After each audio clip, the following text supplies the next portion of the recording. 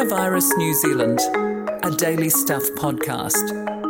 I've got to warn you, I may not be my usually fantastically prepared self today. A dog ate my glasses. What?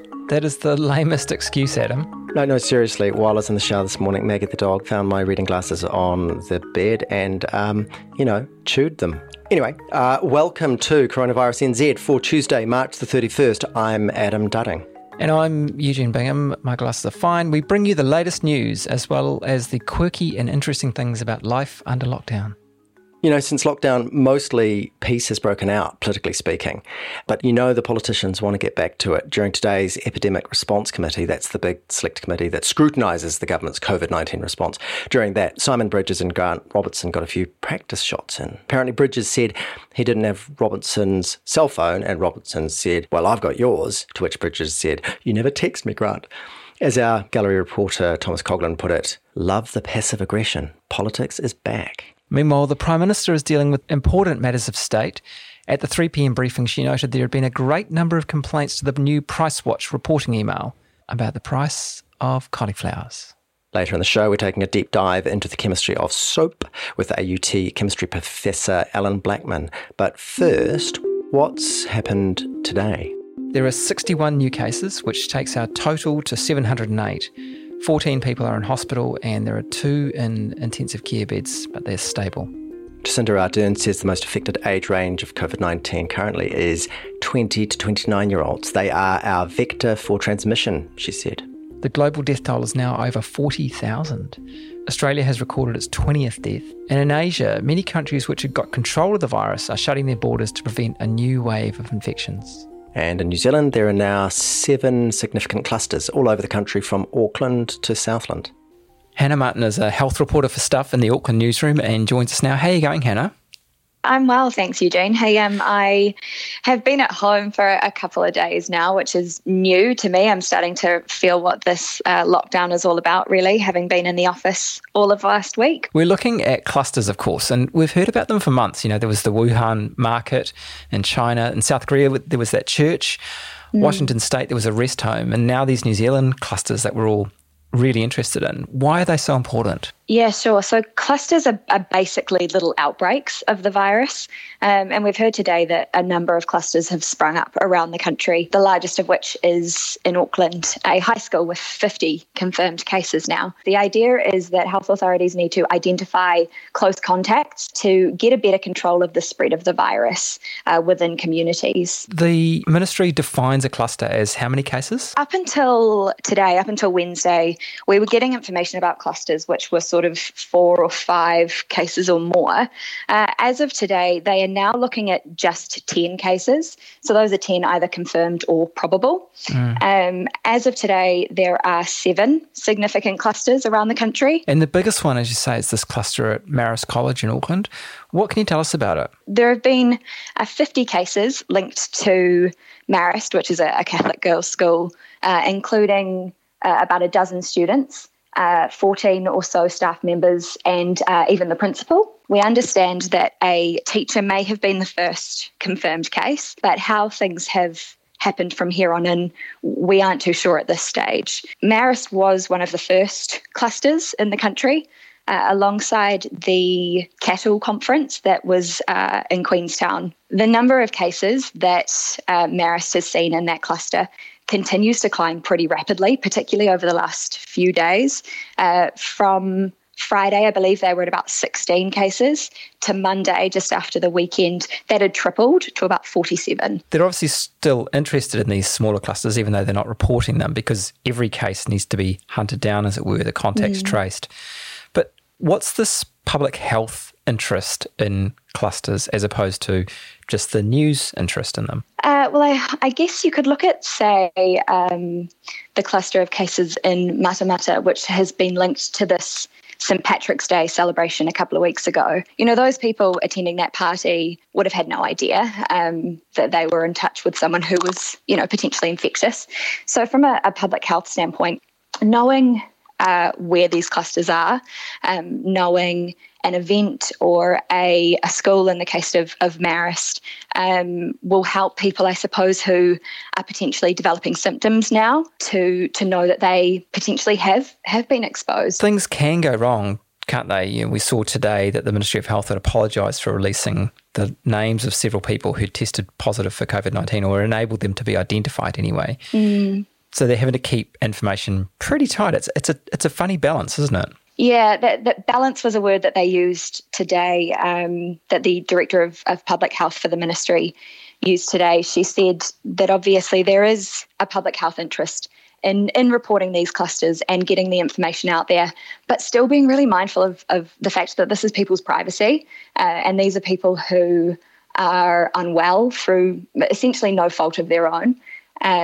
So it does seem like it's a bit of a delicate balancing act at the moment. Thank you very much, Hannah Martin. Thank you.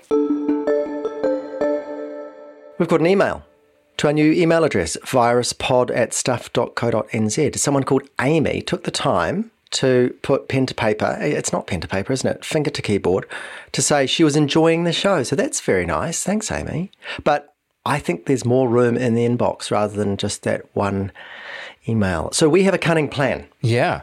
It's a bit of an experiment, so bear with us. But so far, we've mostly talked about people inside New Zealand, but we're really interested to know how coronavirus is playing out for Kiwis overseas as well.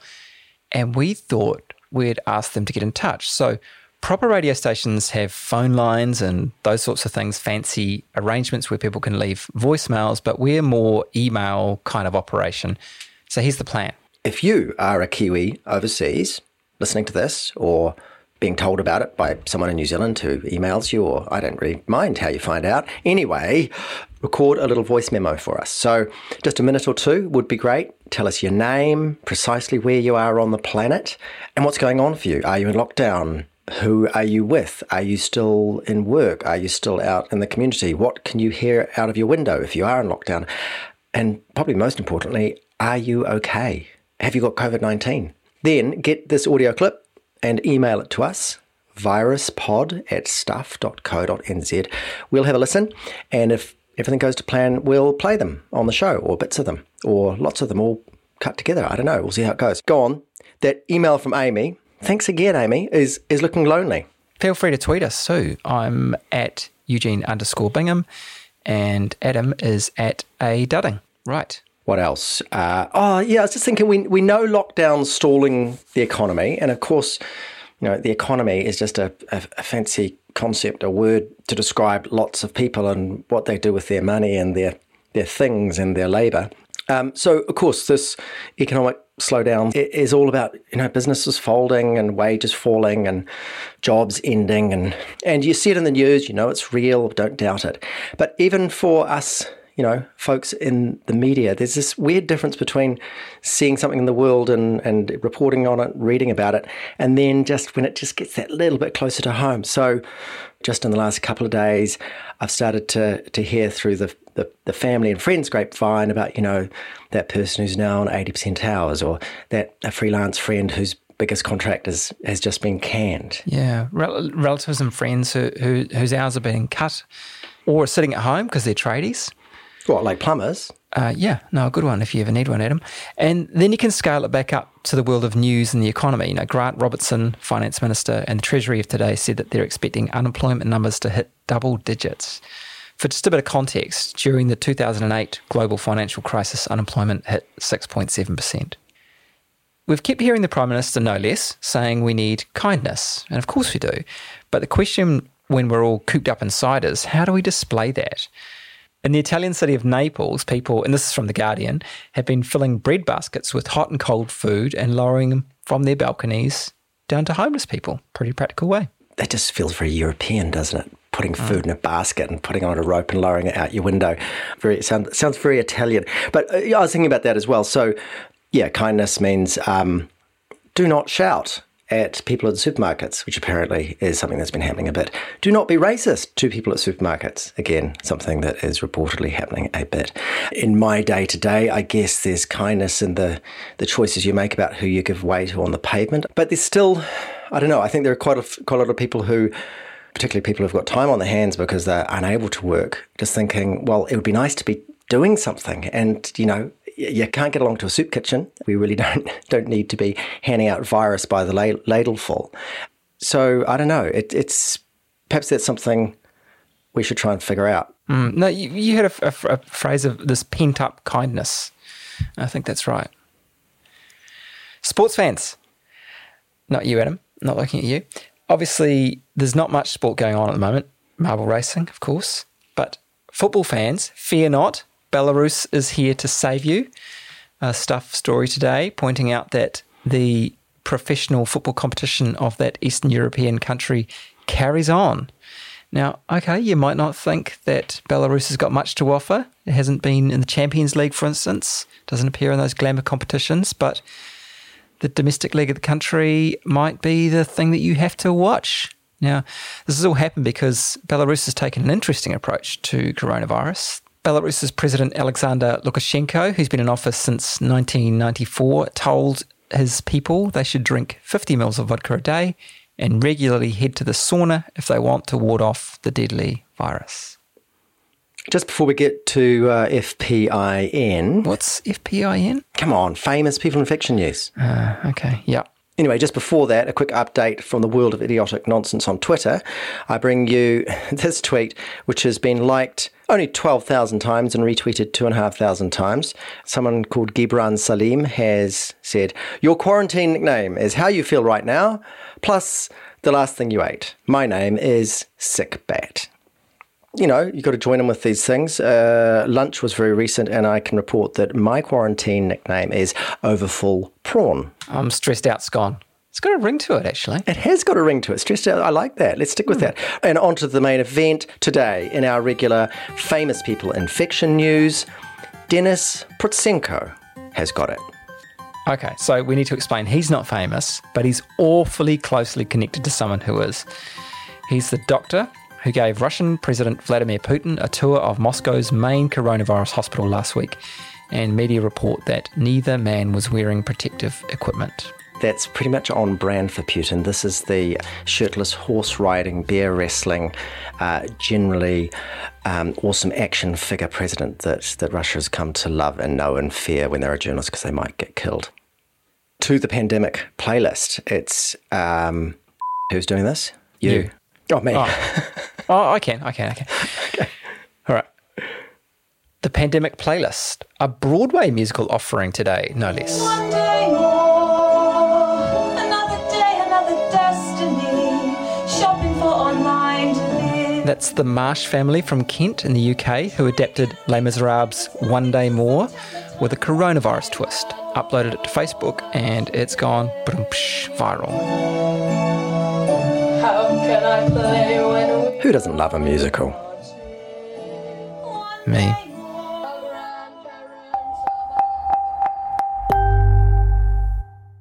Alan Blackman is a professor of chemistry at AUT. He knows a lot about molecules and stuff. We have him on the line. So, Alan, I was browsing one of your old articles, something with a snappy title, Efficient Photocatalytic Hydrogen Production in Water from a Cobalt-3 tree. It's a macrocyclic catalyst. It made me think you could possibly answer this question, which is, Alan Blackman, what is soap? Damn good question, that. In a nutshell, you might call soap the sodium salt of a fatty acid, particularly a long-chain fatty acid.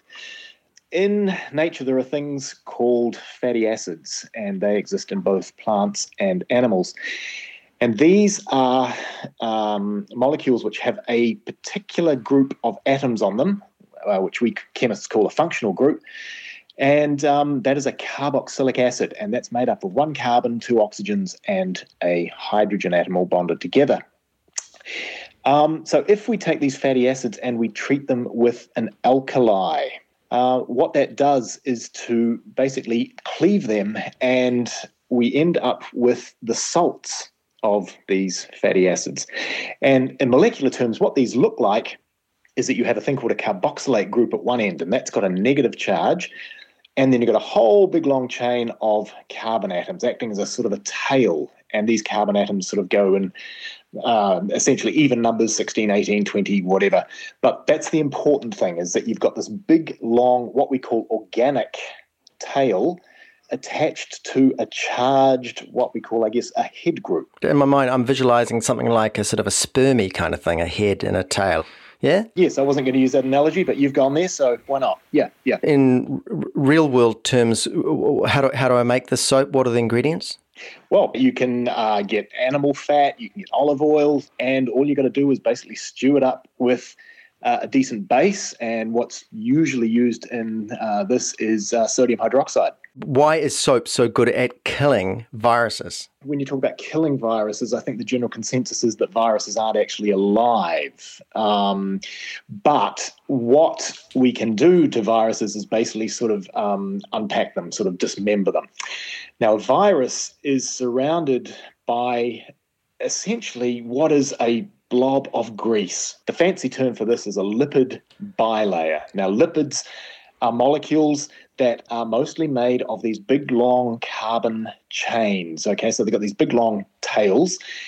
And what we find is that lipids tend to what we call self-assemble. And so these big tails get together with each other because they like being together. And so they, through an amazing thing called, as I say, self-assembly, this essentially encompasses the virus with this big blob of grease. And that makes it impervious to just straight water, okay? So it sort of acts as a barrier between the inside and the outside of the virus. So water doesn't do a damn thing to it, but if you start using soap, then soap just causes the whole thing to break down, the virus spills out its insides, and then it's become inactivated.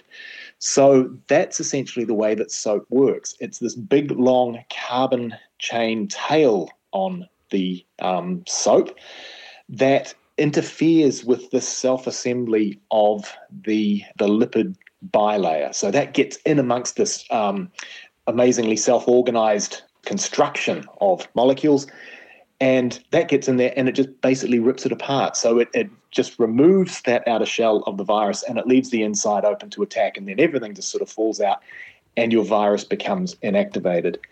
So I've got a bit of virus on my hands. Yep. I run it under a tap. Yep. Are you saying that nothing happens? It just it stays there. It needs the soap to be able to rip it apart, to be able to destroy it. It does. So one thing that the virus can obviously do, that it's got this sort of greasy coating, is that it's going to look for other greasy coatings to sort of sit on. So obviously our skin is predominantly organic, and so therefore you would expect that the virus is going to stick to our skin quite well. And so this is where, again, the whole soap thing comes in. You are disrupting that organic barrier around the virus. So in doing so, that's going to destroy it and that's going to get it off your hands. Water temperature. What's optimal? Does it matter? Temperature, I would say the hotter the better, generally because chemical processes 99,000 times out of 100,000 or whatever go more rapidly at higher temperature. So yeah, I would go with the hot water rather than the cold. Drying hands, is that important? And what's the difference between using the filthy towel on the bathroom rack, a hand dryer, or a paper towel from a dispenser? Well, apparently the worst thing that you can do, so I've read these days, is to use the air dryers, because all that does is blows all of these particles off your hand and covers the surroundings, I guess. So don't do that, for goodness sake. Probably steer away from the dirty old towels and I guess go with the nice clean paper towels, I would guess. So that's soap. That's fine when you're at home and you've got access to your sink and your soap. Hand sanitizer is the thing that we're using out in the world if we're going to the supermarket and so on. Does that disassemble the virus in the same way as soap? It does, but it does it less effectively. So again, you're looking at this whole carbon chain makeup of the surroundings of the virus. So whereas soap, the constituents in soap have carbon chains around about 18 carbons long, alcohol, which is the basis of your hand sanitizer, ethanol, has only got a carbon chain of 2 carbon atoms. So Now, it can't really get into that lipid bilayer as well as longer chain carbon species can. So ethanol will do the trick, and it will do it through the same mechanism as soap does. It's just that it's not as efficient. Most of us are staying home, but we have to go out occasionally. We're not touching surfaces if we can avoid it, but we're aware that they do represent some risk. What do you know about how and why viruses survive on different surfaces for different amounts of time? The virus certainly lives for different times on different surfaces, and it does appear that things like plastics and stuff it can survive quite a long time on, as opposed to things like copper surfaces where it lasts for a relatively short time. So it will all have to do with the types of interactions between the coating on the virus surface and the surface that it's actually sticking to. Things like cardboard and stuff like that, what seems to happen if it sits on cardboard, it actually desiccates. So in other words, it loses water, and that sort of causes the whole thing to open up as well and sort of inactivates the virus. So a lot of people around the world are doing a lot of work on this, as you can imagine, right at the moment, and I'm sure we'll have more sort of definitive answers in the not too distant future. Alan, as a chemist, is there anything about the COVID-19 virus that you look at and you go, wow, okay, that explains why it's so successful, why it's doing what it's doing to the world? You can't help but admire it, really, because it is a wonderful example of this concept in chemistry that we call self-assembly, where essentially a whole host of different molecules just, I'll say magically, but it's not magic, just basically get together in exactly the right shape and the right form and form this remarkable, huge, on the chemical scale anyway, chemical structure, because that's all a virus is. It's just a whole bunch of atoms that are bonded together to form molecules, and these molecules then get together and self-organize into these amazing nasty buggers, I guess, for want of a better term. This is chemistry writ large, really, I guess, this whole virus thing. Alan Blackman from AUT, Professor of Chemistry, thank you very much for your detailed molecular explanation of what we're doing when we rub our hands together and make all those little bit of foamy bubbles and so on. It's been most educational and very useful. And who knows, it's probably going to save lives. Thank you very much, Alan. That's the Coronavirus NZ podcast for Wednesday, April the 1st. I'm Adam Dudding. He's Eugene Bingham. Thank you to Hannah Martin, Professor Alan Blackman, Alex Liu, Catherine George, Patrick Crutzen and Carol Hirschfeld. We are on the Stuff website, stuff.co.nz, and all the podcast apps, so go ahead, subscribe. And in case you didn't hear it the first 3 times we said it, our email address is viruspod@stuff.co.nz. Kiwis abroad, remember, go and make that voice memo and send it to us today. Au revoir.